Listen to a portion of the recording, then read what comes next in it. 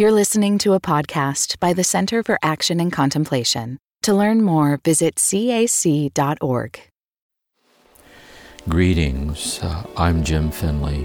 And I'm Kirsten Oates. Welcome to Turning to the Mystics.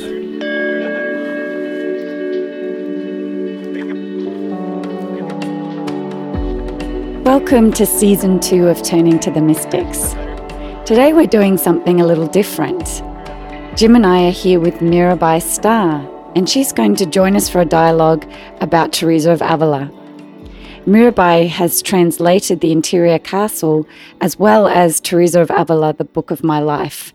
So she has a deep relationship and expertise around Teresa, and Jim and I are both excited about this discussion. Before we get started, let me tell you a little bit about Mirabai. Mirabai is an award-winning author of creative nonfiction and contemporary translations of sacred literature.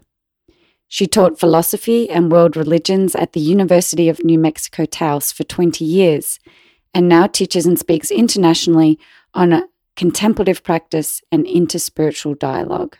Her latest book, Wild Mercy, Living the Fierce and Tender Wisdom of the Women Mystics, was named one of the best books of 2019 by Spirituality and Practice. Mirabai is on the 2020 Watkins list of the 100 most spiritually influential living people of the world. She lives with her extended family in the mountains of northern New Mexico. And Mirabai has been a wonderful friend to the Center for Action and Contemplation. She and Richard have a lovely friendship, and she has joined us for many conferences to lead practices and to speak. And she actually joins Jim in our online course on the Interior Castle. So welcome, Mirabai. Welcome, Jim. We're looking forward to our conversation today. Mirabai, before we get started, I thought it would be great if you could give us a little bit of background on yourself and how you came to be someone translating Christian mystics. I grew up in a non-religious Jewish household. My parents were kind of social justice activists, but not interested in Judaism as a spiritual path, but more as a kind of model for activating in the world on behalf of people on the margins. So I grew up with that consciousness around Judaism, and it was only later, my early 20s, that I began to explore Judaism as a spiritual path. But I also grew up with the Eastern traditions, Hinduism and Buddhism, and then eventually Sufism, the mystical branch of Islam. Pretty much everything except Christianity. And then finally, when I was around 20, I was living in Spain, in Sevilla, studying Spanish literature. And I encountered San Juan de la Cruz, St. John of the Cross, and his poetry, his ecstatic love poetry to God. And it aligned very much with my Sufi practices and studies. So I really recognized his love language. And when I began teaching philosophy and religious studies at the University of New Mexico, I always used John of the Cross, but especially Dark Night of the Soul, which had been a deeply moving text for me personally. And my students just weren't connecting with it. So finally, a colleague of mine suggested that I try translating it. I was in my late 30s at that point. And I did. So I began with the poem, Noche Oscura del Alma, or Canciones del Alma, Songs of the Soul, which was this love poem that just poured out of John of the Cross when he escaped from prison for his reform activities with Teresa of Avila. And then from there, the sisters, the nuns for whom he was confessor, prevailed upon him to write a prose commentary, an explication of that poem as a guide for the spiritual journey. And he did. And so there's this exquisite prose commentary that we know of as Dark Night of the Soul. So my publisher actually said after that, look, nobody knows John of the Cross in the mainstream, maybe in the Catholic Church and scholars and so on, but Teresa of Avila people are intrigued by. Why don't you translate her next? And I was like, oi, I'm not interested in her. You know, she's just too flamboyant. John of the Cross is a true contemplative like me. Teresa is it's all flash and fire. But I agreed to do it. And lo and behold, Teresa of Avila became my deepest spiritual companion. So I translated The Interior Castle. And at a time in my life when I deeply needed everything she had to say. And she became, really a part of my team of allies and ancestors and advocates that I carry with me. And then I was given the opportunity to translate her life.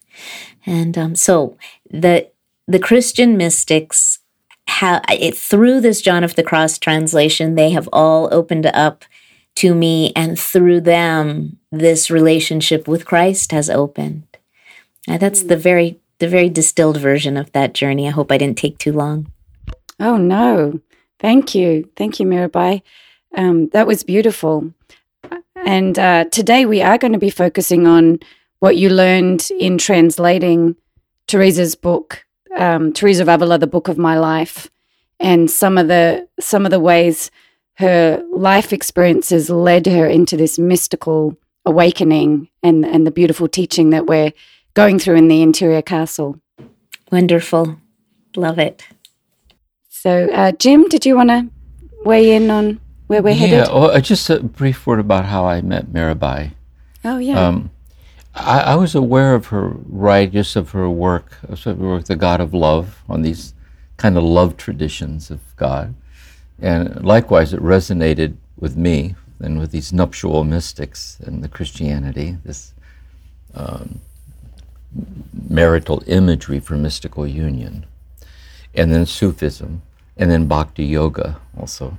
So then Father Ron Rollheiser invited us to come speak. There it is, placed there in Texas, to give a weekend retreat, Mirabai and I. And it's the first time we met in person, and just developed this natural sense of affinity with each other and resonance personally, along with the spiritual bonds. So then when we started the podcast on Teresa, she was a natural kind of tie-in. And then especially what we're focusing on today, on this idea of, for each of these mystics, and how it applies to us, what are the autobiographical foundations of her mystical realizations? See, how does our life, the story of her life, was the birthing of these insights and realizations, and then how can they be the birthing in us in our life? How can we discern these awakenings in our life? And so that's, for me, the context of our time here today. Yeah. Thank you, Jim. So, Mirabai, you're going to get us started with reflecting on some of the things you learned about Teresa, some of these key elements. Yes, thank you. And thanks, Jim, for that sweet introduction and memory. You know, you mentioned, Jim, Bhakti Yoga, which is the path of devotion in the Hindu tradition. And part of that yogic tradition and part of the Bhakti path is about cultivating an intimate relationship with a guru. And what I find as a translator of the mystics is that that's what's happening. There is this feeling of direct transmission. I hope I don't sound too woo-woo here, but in Hinduism, it's called darshan. And in darshan, right, you're sitting at the feet of the master receiving direct transmission. And every time I've translated one of these mystical masterpieces, John of the Cross, Teresa of Avila, Julian of Norwich, I have had this feeling that I was sitting at their feet and receiving their teachings as blessings, being showered with their blessings. Like, you cannot enter into their language, their mystical language, and dare to convey it without having a truly intimate relationship with them. That is life-changing, and that has certainly been the case for me. So I was thinking about when I began translating the life of Teresa of Avila, which was my second translation. I did the Interior Castle first, And it was such a joy. In fact, I always called it dessert after translating Dark Night of the Soul and The Interior Castle, which are theologically so dense and intense and wonderful. The Book of My Life was just like a romp, her story, that it's one of the true coming of age stories of a mystic that is just a classic. And I related to so much of it. For instance, she starts off very early on by talking about when she was a little girl, she and her brother would repeat the word forever over and over and over again until they just catapulted themselves into an altered state of consciousness. Just by virtue of repeating this word, you could do it with any word, bubble gum, I suppose, and send yourself into an altered state. But by saying the word forever. So I've always pictured her as this little girl, maybe 5, 6, 7 years old. And she's saying forever, and she begins to turn in circles, holding up her arm like a dervish in the Sufi tradition, turning, whirling forever, forever, forever, until the boundaries of her individual consciousness dissolved into the one. And that was her first taste of mystical union. And I was thinking, well, I had little girl experiences like that. That sounded familiar to me. That all of us, I know, Jim, you have said this too. We are all mystics. That is our birthright. That is to have unitive experiences with the beloved, with the one, where the subject-object distinction dissolves into this coexistence, what Julian of Norwich called oneing. She so beautifully invented that term, oneing. And that many of us can think back into our childhood experiences of those moments, which just reminds us that it belongs to all of us, the mystical world, that world of union. So I thought I would start there with our early childhood experiences, tastes, fragrances of unitive consciousness, of love, of that all-encompassing love. And then I have a few more stories up my sleeve. I'll chime in with what that resonates in me, and then with Teresa. When I think of my own life and how I came into all of this and what led me to the monastery, and then when I left the monastery and started leading retreats and talking to people in silent retreats and in psychotherapy too, it's very interesting how frequently people will allude back to early childhood moments of a certain sense of intimately realized wonder, like a realm of presence, that kind of, it's preconceptual, that is, it's before we conceptualize anything. And it somehow opens out on transconceptual realizations, like this realm of wholeness. And then as we go through life, sometimes we lose touch with it. But when we reinstate ourselves in it, in silent prayer, devotional sincerity, Jesus, unless you accept the kingdom of heaven as a small child, you shall not enter it. There's a certain childlike sincerity or a certain childlike transparency, like the sincerity of childlike devotional sincerity is the gate of heaven. And then how do we integrate that sincerity into our adult experience and deepen it and so on? So I think she's just touching here on something for all of us, to look back to these moments that maybe we lost touch with along the way. And she's reminding us to look back these kind of foreshadowings that were precursors to our present path that we're on, and how mysterious that is for all of us. I love that that's the first thing she tells in the Book of My Life, like on page 5 or 6 or something. Because what's happening, by the way, with the Book of My Life, I think I should mention, is that it wasn't like at age 45, Teresa suddenly decided that she wanted to write her memoirs because she had such an interesting life. In fact, a lot of the interesting part of her life happened, in my mind, after the age of 45.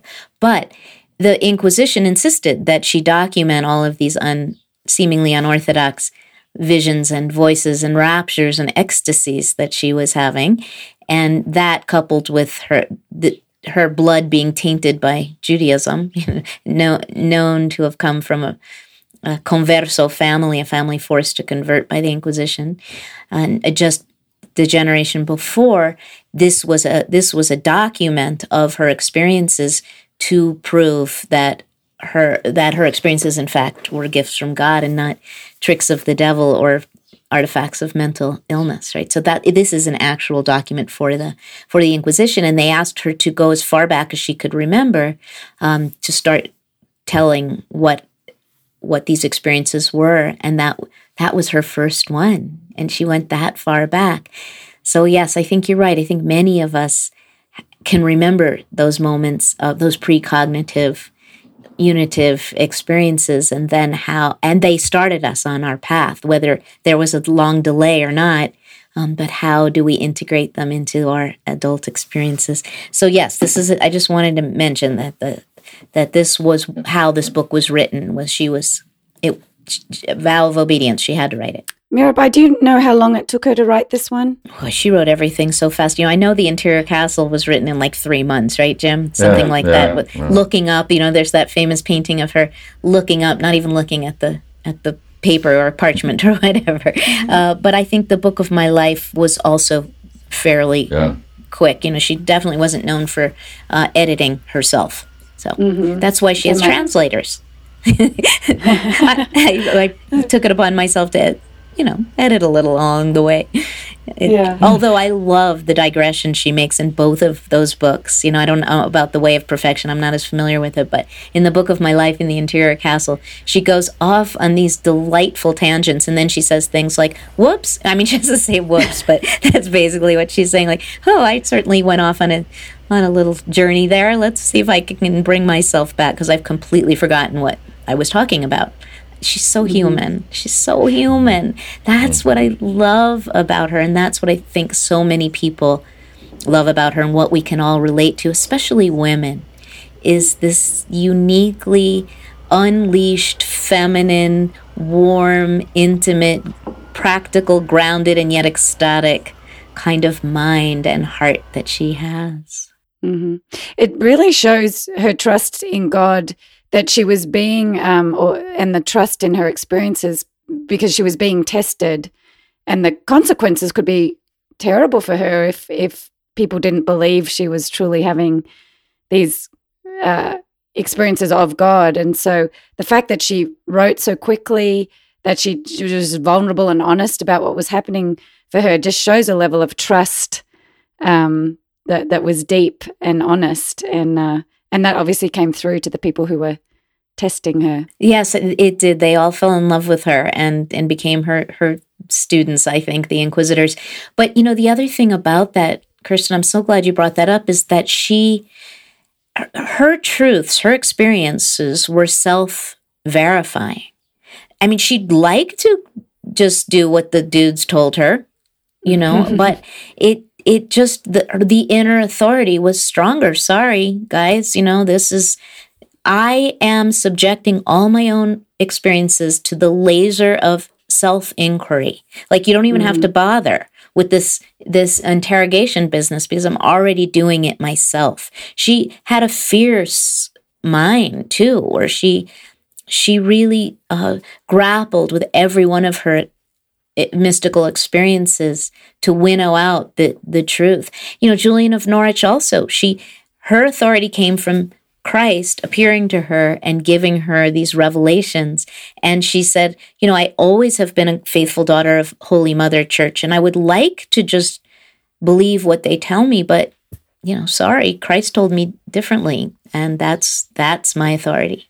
That inner authority, that inner relationship with the divine. I was going to say something else about Teresa, all these classical mystics also, is this delicate balance of these themes that we're raising.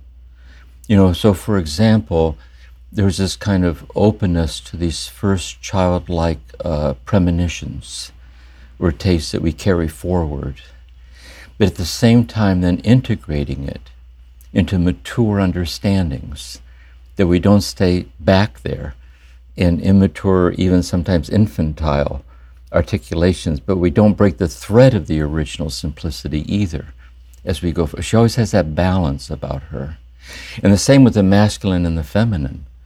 As a woman mystic, there is this feminine, this anima, female thing. But you also see in Teresa a very strong animus, male presence. There's a story about her where she had to always raise money for the foundations. And she's meeting with one of the bishops, I think, or somebody. And she drove a hard bargain getting them to get the money. And when they walked out, one said to the other, she should have a beard. That is, she has more machismo than we do. You know, she has a lot of chutzpah. And so there was this deeply feminine, integrated animus about her. And there's that balance for all of us, you know, the integration of the anima and animus in all of us as the integrated human being in the divinity that incarnates and transcends both, like that. And thirdly, also about the church, is that she listened to this voice, which is the prophetic voice of the mystic, you know, this original fire of the unexplainable, you know.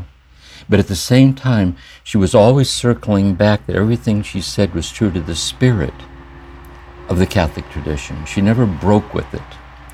But at the same time, she didn't stop at the level of dogmatic definitions, but saw dogma as metaphors for mystical realizations through the sacraments, through prayer. And so she always said, Thomas Merton does this too. You see this with these mystics. They're always trying to be true to the essence of the church. But the essence of the church prophetically goes deeper sometimes than those who hold the authority within the church. It's like with Jesus. A lot of the arguments people had against Jesus was the authority of the Pharisees. And they kept quoting scripture to him. See?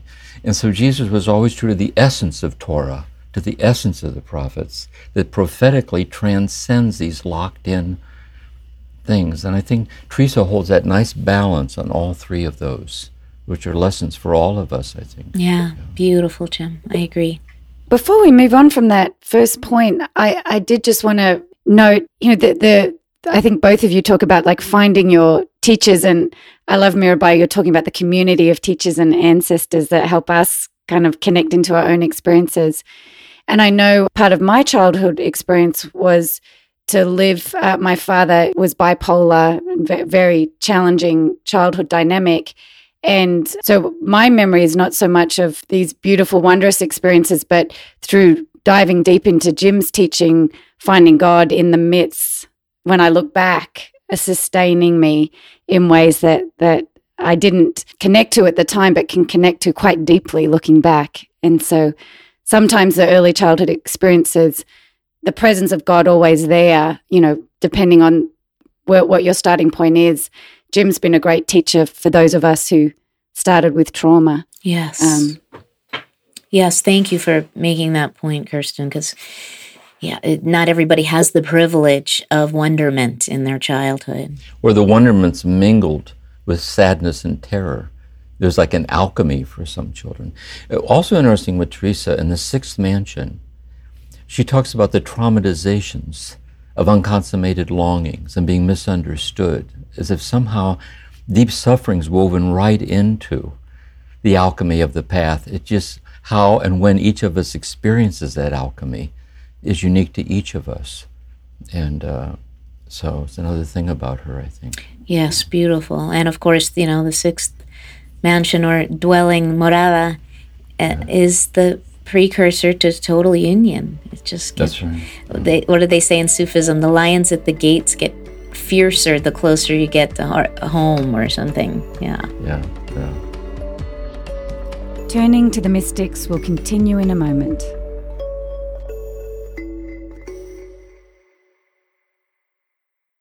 I was thinking about her first vision. So, of course, everyone, I'm sure, listening knows that one of the things Teresa of Avila is most known for is having these visions and raptures and ecstasies and locutions, voices. And one of her first visions was of Christ's hands. And my friend, Father Bill McNichols, the iconographer, was my reader for all my translations. You know, I would give them to him because he is a Catholic priest, and I am a Jewish Sufi Buddhist Hindu pagan. And so I needed a little, just somebody who understood. And he loves the mystics and knows them deeply. So he would read everything. And when I was translating the Book of My Life, and he read this section that I call his hands, which is her vision of Christ's hands, he wrote an icon, or painted an icon, but of course it's called icon writing, of Teresa. I have it on my altar, a shrine upstairs, and it's an image of Teresa. You can look at Father Bill art or something. If you Google it, you'll find it. So I have the original picture of Teresa with beholding Christ's hands with the stigmata. And it was because Father Bill was so deeply moved by this story that he had to create this icon, and to my great fortune. So, what was the vision? The vision was of his hands, and with the accompanying message that in his infinite mercy, he understood that she could not handle his entire glorified form all at once. So the first time he revealed himself, he just showed her his hands. And that was an act of generosity, of kindness, of mercy. And then it helped sort of prepare her for a full vision of his entire glorified form, as she says. And there's something about that that's so tender. And I saw it through Father Bill's eyes, the fact that he was moved to tears by that experience that she had.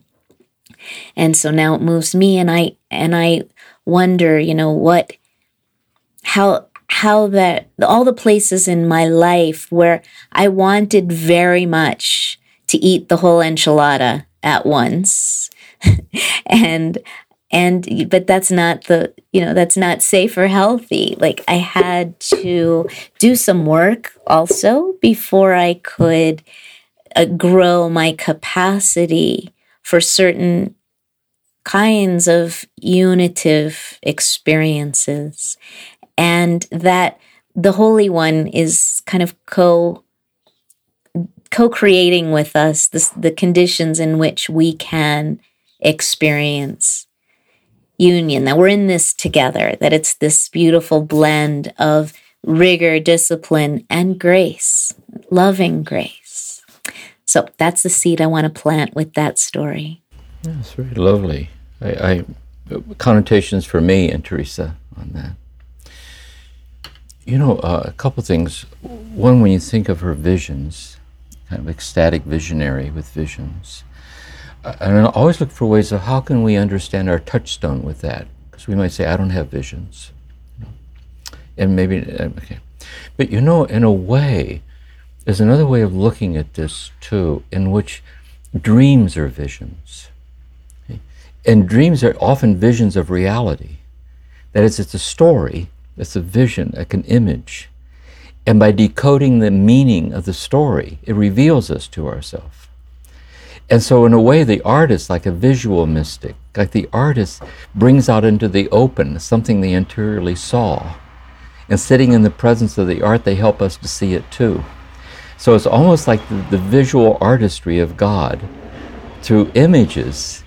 And she's getting this kind of graced intensity of this mystical imagery, but there's the continuum where all images are images that are grantings of the divine in visual form. And likewise with locutions. We might say, I don't hear voices in that sense. But sometimes we can be with someone we love very much who's in pain, and we say something that's helpful, and we don't know how we knew how to say that. See? And so there's inner locutions, like there's inner grantings. And I think she's helping us, if we calibrate our heart to a fine enough scale, we can see the mystical intimations of these things in our own interiority like that. And so I think that's a helpful thing. And also another thing about the hands is, I'll say this as a therapist first. When you're working with a trauma person, they were overwhelmed. And the therapist may see very clearly where they need to go. and what they need to feel. But they can also be traumatized if they get to the trauma too fast. And so the therapist is kind of guardian of the process to incrementally expose them to. But likewise, it's also true there's a joy we cannot yet bear. And so sometimes there's this kind of conversational unfolding where the infinite wisdom of the tenderness gives us a peek through a crack in the door. See? So once we internalize it and get the glow of it, then we're open for more. And even when we are overwhelmed, as we sometimes are, she talks about this, we're overwhelmed, we realize we're being lovingly overwhelmed, like we're being watched over. And so how can we join God in this kind of graced tenderness where our finite heart is being transformed into this infinite love? And she's she's brilliant at that. You get the feeling if you could sit with her in person and talk about these things, you'd be in good hands. You know what I mean?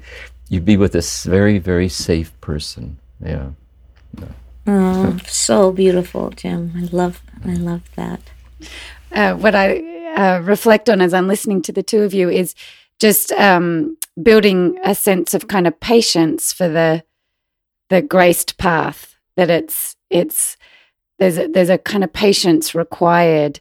But I like this story of Teresa because when the breakthroughs come in the midst of the patience or the devotion, that they come at the right pace, at the right time, and in the most helpful way.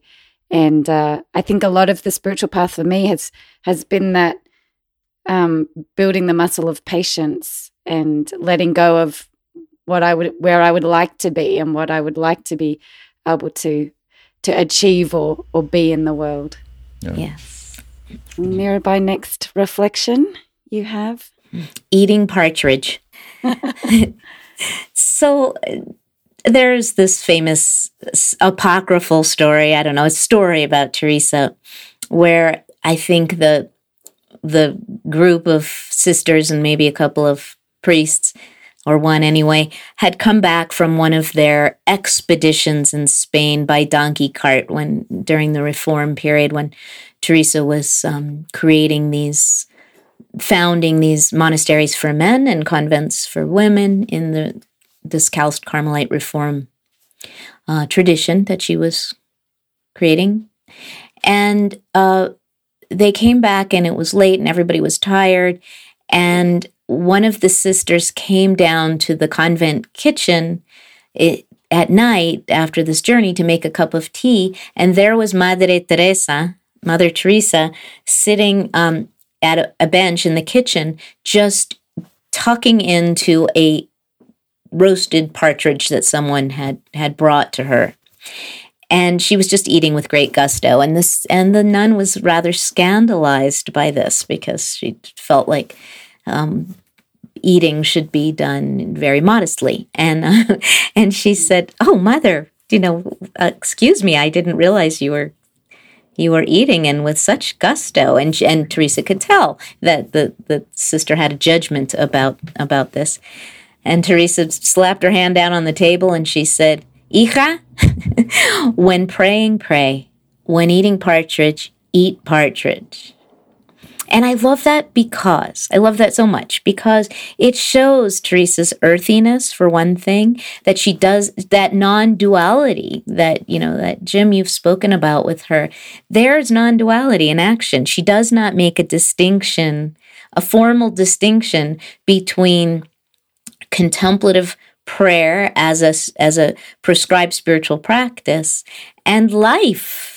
It's that Jewish part, Chaim, life. Everything is holy. Food, sex, inebriation. It's all sacred. And Richard, of course, talks all the time about panentheism and every particle of creation being imbued with with holiness. And Teresa, I think, embodies that. She also famously said, God lives among the pots and pans. And I think a lot of people, especially women, are so grateful for those kinds of the Partridge stories and the sayings like God lives among the pots and pans, because it blesses our ordinary experience as the very ground of where the holy reveals itself. And that when the other thing about the Partridge story, of course, is about one-pointedness, about showing up and being fully present, whether you're washing the dishes or, singing hymns, that it is, or receiving communion or making love. If we can be present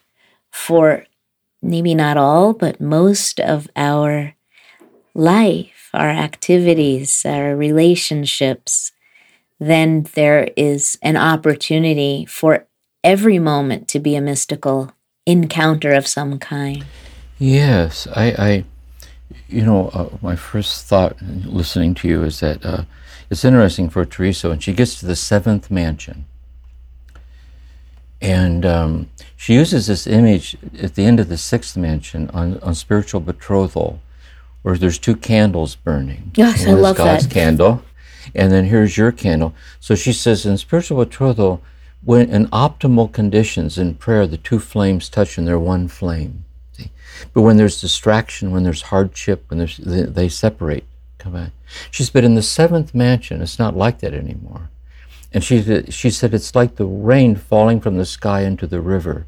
And you can't tell the water that fell from the sky from the water in the river. And you and God can't tell each other apart from each other anymore. So what you discover is the divinity of the intimate immediacy of the concreteness of life itself is holy. And gradations of holiness are really gradations of our awareness of that. Mm. And the more we're liberated from those limitations to this being transformed in love, the more we see the all-abiding constancy of incarnate infinity in the ordinariness of life itself. And I think that's a big, huge lesson. Beautiful. And do you think she would say part of the way you learn to eat partridge is through the prayer and contemplation? Like it's the rhythm of the devotion and the practice that allows you or helps you, supports you getting to that place where now I'm really eating partridge. I'm fully present to that moment and the holiness of it. That is so insightful, Kirsten. That's exactly right, I think. I mean, I suppose you could have that ability to be present, cultivate that kind of presence, that mindfulness, that heartfulness without a contemplative practice, but it really helps so much to be able to, for one thing, right, when we're sitting in contemplative prayer, centering prayer, or meditation, whatever we may call it, we learn the nature of the mind and the turmoil of thoughts, as Teresa calls it, and we're not as likely to take those distractions seriously, to buy into them, to believe everything we think. And that certainly hones our capacity for being present. Yes. Jim, can I read that tiny passage you were just talking about from the Interior Castle where Teresa talks about union? Yeah. Yes, please. Be good, yes, please. So this is from, I can't remember exactly where, but it's at the end of Sixth Mansion, I guess, of the Interior Castle. In total union, no separation is possible. The soul remains perpetually in that center with her God.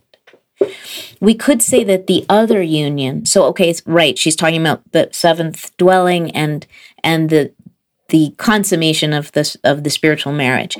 But prior to that, there are the intimations, there are experiences where we go in and out of these unitive spaces. So we could say, she says, that other union is like pressing two softened candles together so that their twin flames yield a single light. This is my translation, so it might be a little unfamiliar to you. Or we could say that the wick, the wax, and the flame are all the same. But afterward, one candle can easily be separated from the other. Now they are two candles again. Likewise, the wick can be withdrawn from the wax. The spiritual marriage, on the other hand, is like rain falling from the sky into a river or pool. There is nothing but water. It's impossible to divide the sky water from the land water. When a little stream enters the sea, who could separate its waters back out again? Think of a bright light pouring into a room from two large windows. It enters from different places, but becomes one light. I love that passage. Yeah, beautiful. That's beautiful. I like it also, I'm thinking an echo in Meister Eckhart, speaking of this unitive state. One of the commentators says, Eckhart's trying to help us realize what happens when you encounter the same. That is, everything's the same.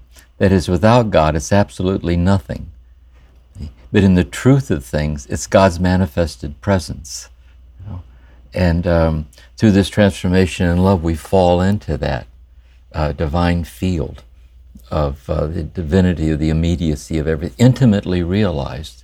I also like how she says at the very end of the state she's talking about, she says, for such a person, there's only one question left. How can I be helpful? Yes, exactly. That's a beautiful way to end. That's a beautiful way to end. She circles back around. She's in this sublime seventh dimension, mystical married state. And for such a person, you know, can I help you with the dishes? You know, you seem troubled. What's going on? You know, can I?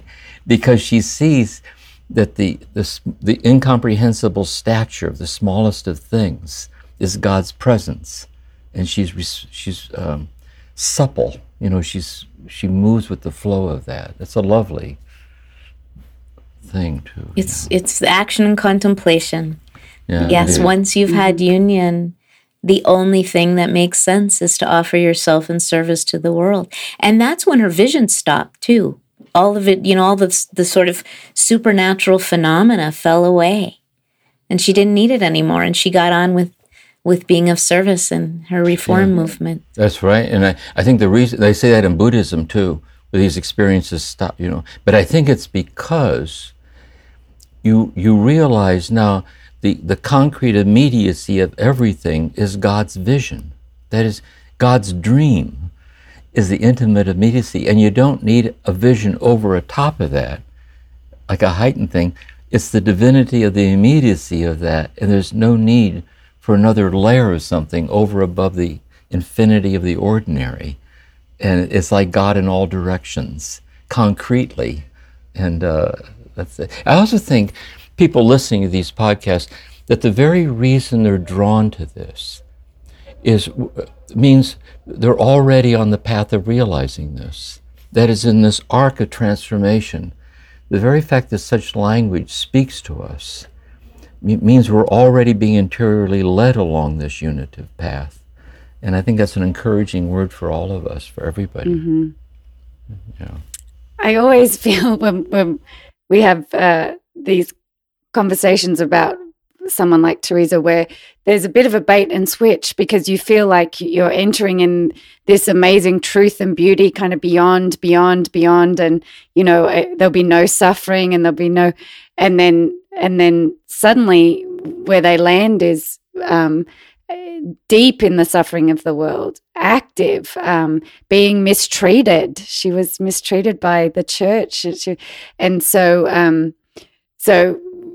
I think there's the aspiration, for me personally, this aspiration of kind of the beauty, the truth, and the oneness, but then also how can I build in the knowledge that actually it's what's happening in the world, the suffering in the world, that connects me to God as well. And so to not lose sight of that. Yes, beautiful, beautiful. And Mirabai, to go from this unitive consciousness then back out into the world, Teresa obviously had a great analysis. I mean, she put a lot of effort into analyzing what was happening in the church, looking at where suffering was taking place. So there was a lot of hard work around knowing what justice was required. Is that right in the way she approached it? Yeah, so, and, she certainly didn't use any of that kind of language, nor did she ever refer to the fact that the Inquisition was causing great suffering to Jews and Muslims. But there was this sense of that her own suffering was integral to her path of awakening, and therefore to the service that she was offering to others, that was rooted in an understanding of the human condition being, aligned with the Buddha's first noble truth of life being characterized by a series of disappointments and disconnections. And, Teresa herself, as you alluded to, suffered greatly at the hands of the institutions to which she belonged, and felt deeply misunderstood most of her life. It's interesting, there was some scandal when she was around 16, which is why her father sent her off to a convent. Her mother died when she was 12. Her mother died in childbirth with her, ninth child at the age of 33. This is what Teresa witnessed. And at that point, she kind of gave herself over to Mother Mary and said that Mary appeared to her and said, I will be your mother now. And that gave her great comfort. But there was this deep radical loss at a young age. And she, like many teenagers who are, what would it be, untethered, she became a wild child, and she did all kinds of things, and her father could not control her, father who adored her. And at one point, there was something scandalous that happened. And the scandal could be anything from, walking in the garden unchaperoned with a boy to losing her virginity. We really don't know what happened. But later in life, when she's just being battered by the Inquisition and by the church and by the bishops, and there are all these accusations. I think she's already in her 60s, maybe, Jim, at this point. She's being accused of all kinds of ridiculous things, sexual, misconduct, things like that. And she just laughs it off, and she says, you guys can say whatever you want about me. Nobody's even mentioning the true sins of my youth. If they only knew what I actually had done, these stories would just be nothing.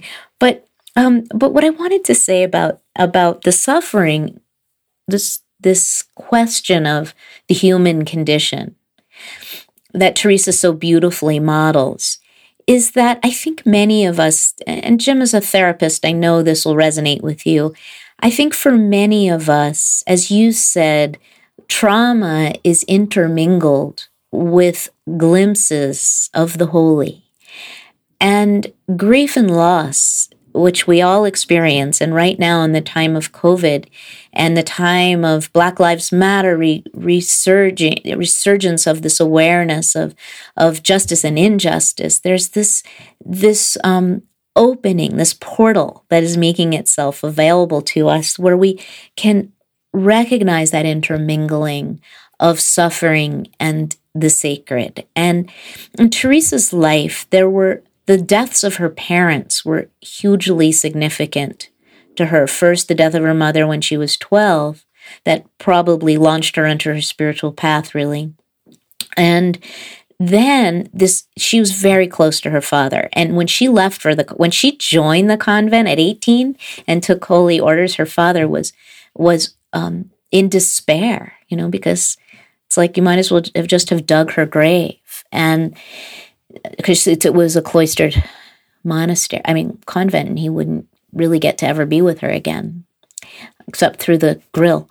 But when he died, but then he became her most devoted student of contemplative prayer. Her father did. He studied with her, and she taught him the path of mental prayer, contemplative prayer, and he just flourished in this practice. And then when he died, Teresa felt nothing. She was sorry that he was gone, but she had no actual emotional experience, she says in the Book of My Life, around it. And she judged herself for that, as she often judged herself for her lack of emotionality. Do you know that, Jim? She just, right? And the sisters, she would see them bursting into tears in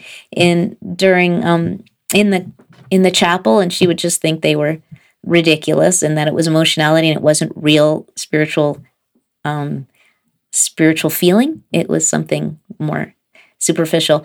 But then finally, when she had that, what they call her second conversion in the convent hallway, when she encounters the statue of Christ and accidentally catches his eye and perceives this unconditional love intermingled with the suffering. It's Christ being scourged right at the pillar, and breaks her open. And she's like prostrate on the stone floor of this hallway at the feet of this statue, and she's weeping. And she's weeping tears of decades, really 2 decades of spiritual aridity, from age, say, 20 to 40 in the convent, when she felt basically nothing, including her father's death. And then suddenly the floodgates open of love for Christ, and feeling his love for her, and demanding in her typical bluster that I'm not moving until you can promise me, dude, that you will never let me stop loving you like this. And in that opening of love, and he kept his promise for the rest of her life, in that opening of love, she was finally able to feel her grief for her father's death again. And all the losses, the health challenges, and the injustices that were foisted upon her in her life, and so sometimes that the one grief or one experience of loss or one experience of the heart being disarmed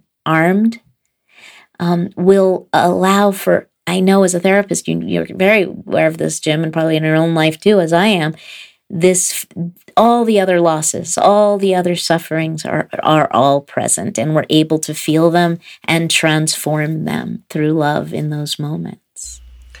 Yes, lovely. I want to chime in with that too, another insight through Teresa and then to us about the alchemy of love and suffering.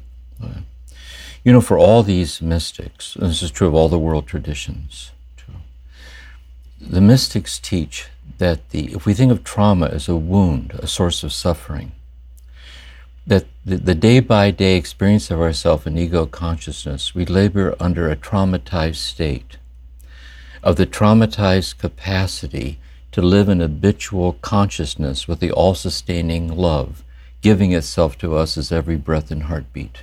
That's the one thing that's happening, is this love pouring itself out as our body, as our life. And it's the fact that we're exiled from that. So in the Christian tradition, as original sin, not as a blight on the soul, but as exile. In Buddhism, it's ignorance. For Jesus, it's blindness. You have eyes to see and you don't see. It's in that exiled, blind state fear arises and confusion arises. And then we act it out on all the traumatizing things we do to each other. And so what happens for Teresa, I think, is in the mystical depth dimension is the healing of the primal wound, of this constancy and love that transcends the darkness of this world. But it transcends it by heightening our compassion for it. And so it moves us to touch with tender-hearted compassion the wounded places in ourselves and others. But grounded in a peace that's not dependent on the outcome of our efforts. Because it's a peace that's not dependent on anything. It's in the holiness of the encounter of liberation incarnate as caring. And I think that kind of balance is another delicate thing about Teresa and having our heart broken open by love. We've been rendered whole by having love broken us open.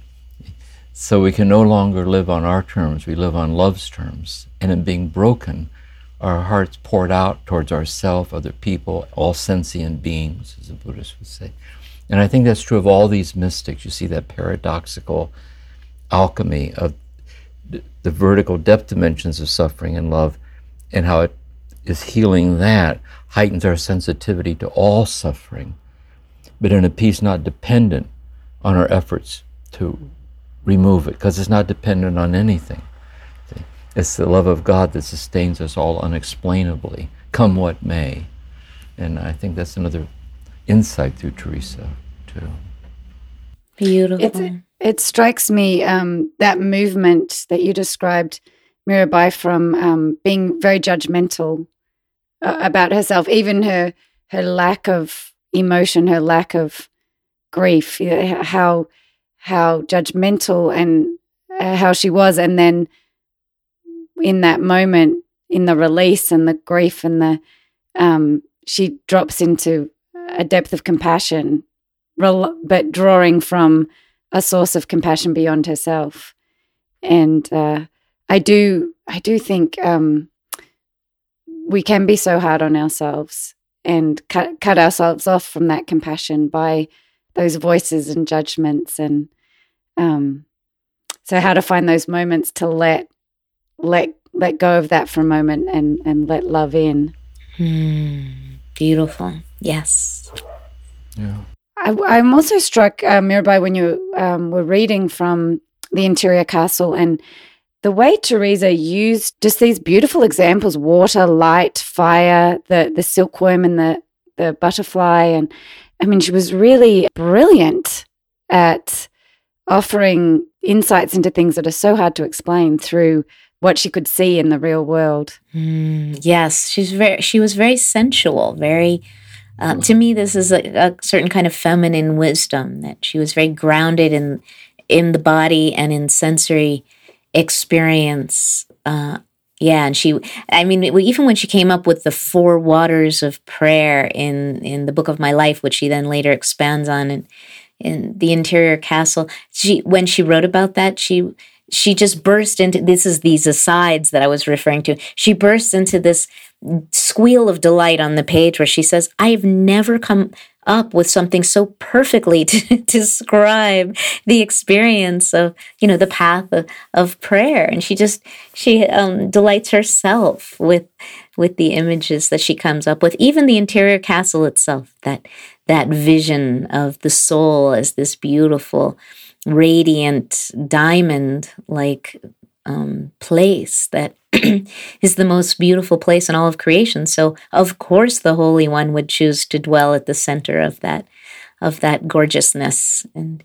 all of these things are these metaphors are very vivid. In fact, there's a place in the Interior Castle, I think, it might be in the Book of My Life, where she says, I feel sorry for people who don't have images of Christ and Mary and the saints in their lives, because these pictures are my windows. They're our doorways into an intimate connection with these beings. My friend Father Bill tells me that there was a backstory there where John of the Cross, who was very much a non-dualist, convinced Teresa that she was too attached to images and that she should take down all her pictures and just try to have a direct connection with the undifferentiated reality of God.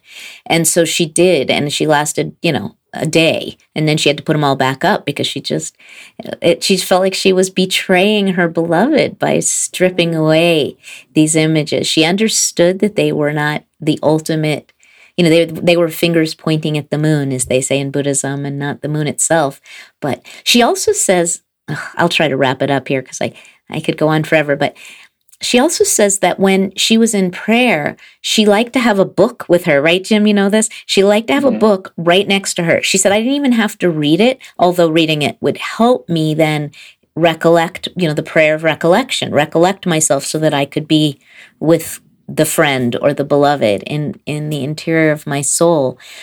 But so I'd read sometimes, other times I didn't need to read. Just knowing it was there would help collect my consciousness, my thoughts to that one-pointedness where I could be with God. So she was a cataphatic mystic, and John was an apophatic mystic, and yet they met. In my new book, Wild Mercy, I kind of talk about this Mobius strip of duality and non-duality, or cataphatic and apophatic, that mystics are both.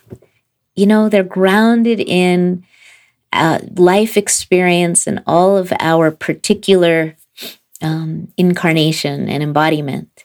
And that becomes, as you said, Kirsten, earlier about contemplative prayer, becomes the way to experience God in everything back out off the cushion and in the world. So it's this beautiful feedback loop that I think Teresa embodies very elegantly.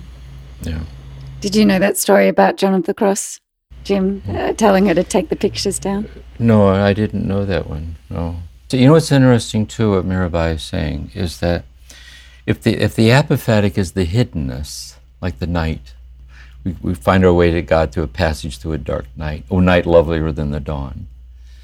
And then the cataphatic is this manifested order, like the transfiguration, or the light, the manifested divinity. Wherever you have one, the other is always there. So, for example, Teresa says in the sixth mansion, in these deepened ecstasies and raptures of the sixth mansion, God shows the soul's treasures. And she says, the treasures you know intimately in seeing them. But after the ecstasy is over, there are no words for the treasures that you know. So she's always aware of the hiddenness of the manifested. Likewise, when you read John of the Cross, the sensuality of the encounter with Jesus, the love, the night that turns the lover and the beloved into each other. You see that cataphatic love mysticism. You know, that's the incarnate, the love energy of the hidden. So it's interesting with these mystics, for all of us too. Wherever you see the one, the other one's always with it, because God's the infinity of the interplay of the two. You know, the hidden manifested mystery of our hearts. And anyway, it's another key theme, I think, for her. Yes. Well, this brings us back to where we started, which is Teresa offers this way of acknowledging our experience beyond just what we think or what we know, but the full-bodied experience is where we find a lot of the truth. And the way she brought that back through these experiences of, we could watch a candle, we could, and even in her descriptions of them, there's an experience that can happen that's well beyond a thought. It's a sense of warmth, a sense of love, a sense of something deeper, a sense of something more wonderful. I want to share a story someone shared with me at a retreat. This is a person in AA in recovery. And her father incested her. He was very violent and so on. And when he was dying, she went to the country where he lived. And when he was in the hospital, she has to stay in the room with him. And so she spent the night in a chair next to his bed, and his breathing was labored, and the light was coming in through the window, and she was listening to her dying father's labor, and she started sobbing, just sobbing. And she said that moment with her dying father changed her whole life. And I think Teresa's trying to open us up to that, you know what I mean, where like the breaking open of everything in some unexplainable way that turns you into a vulnerable, amazed, grateful person. And I think Teresa's always, she's so self-disclosing, and she invites us to be self-disclosing about that part, our raw and beautiful heart, like Chogyam Trungpa Rinpoche speak of. Yeah. Yes. That's what she does for me, for sure, is she blesses my vulnerability as holy ground. Yeah. And I need that. Well, before we finish today, I just wanted to see if there was any final reflections. I know one question I'd like to offer is, what is the relevance of Teresa today? Because I know this is our second season of Turning to the Mystics, and in season 1 we turned to a more contemporary mystic, Thomas Merton, and now we're turning to a more ancient mystic. And just how do you see the relevance of that mystic to people listening today? Should I go first? Okay, I'll go first. Here's what I think it is for me. When I was in the monastery, I was right out of high school, and I was in this cloistered monastery, and Thomas Merton was my director, and we would talk about this, this, and I asked him if I could read St. John of the Cross, and I would sit with Thomas Merton, and we'd have a talk like this, and I'd walk out into the woods, and I had the Ascent of Mount Carmel with me. And I sat on the ground at the base of a tree, and I opened it up and I read John of the Cross out loud. It was the same voice. Thomas Merton was speaking. You know what I mean? It's the timeless lineage of infinite love incarnating itself down through the ages like this. And like now it's our turn. And so I think the relevance of Teresa is that she's so timeless in our passage through time, because it's the eternality, the fleetingness of everything. Like she's bearing witness to that, like, and to live it deeply with all our heart. And I think that's the relevance for me, for her. Yeah. Beautiful. I don't even know what to add to that. You know, as I said in the beginning, she's so intertwined with my own soul. I can't even tease out the strands of her in me, except to say that she gives me courage to speak truth. And that's what I hope that she can do for everyone. You know, I think that's why I'm so happy to have been able to translate her. Is my translations are faithful. They're not renditions. They're not versions. They are literal translations, but they are also intentionally as accessible as possible, so that I really crafted each sentence so that it would sing, and it would sing to people like me who aren't necessarily rooted in the Christian tradition. I think we already established that I'm not, although I find that I have a lot more intimacy with Christianity than a lot of Christians I've met, to my surprise. Maybe that's always true for the converts. But that there's this way in which Teresa transcends Christianity, and I think all the mystics do. It's said that the mystics of different spiritual traditions have more in common with each other than they do with the fundamentalists of their own tradition. Yeah. And I think that is true for Teresa.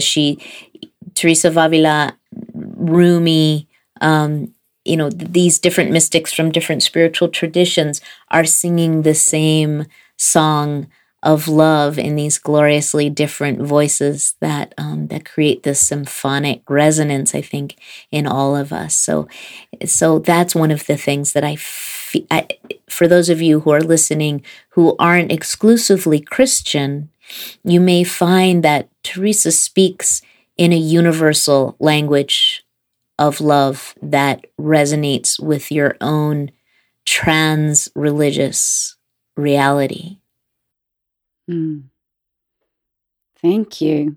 And Mirabai, I've been, preparing for today, reading your book, Teresa of Avila, The Book of My Life, and it's so alive. I feel your deep connection and just that real aliveness of Teresa through the book. So thank you.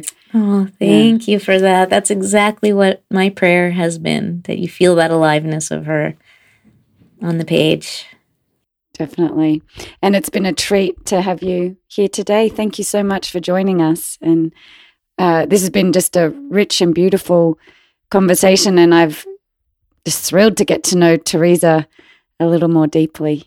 Well, it is such an honor to be invited to have this conversation with you, Jim, and you, Kirsten, and Corey, you behind the scenes there. I feel your support and your connection to this material too, and all of you for allowing me to join the party for a minute. So thank you so much. Yeah, and I want to thank you too for your willingness to join us, because it's our affinity with each other is kind of bearing witness to the affinity that resonates to all the listeners. You know what I mean? Like it's a kind of the interconnectedness and love that we're really sharing here. So I'm so glad you joined us. It's lovely. Thank you. Thank you, Jim. Yes, this is a living example of Anam Cara, is our spiritual friendship, Jim. And I know that everyone can have these spiritual friendships in your lives. They are available to us and they're vital.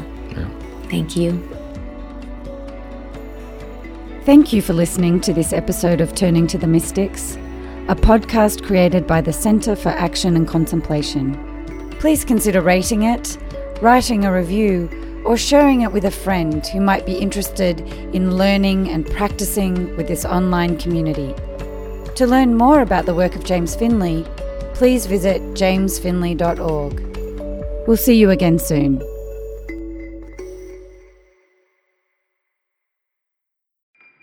Do you feel called to walk a more contemplative path?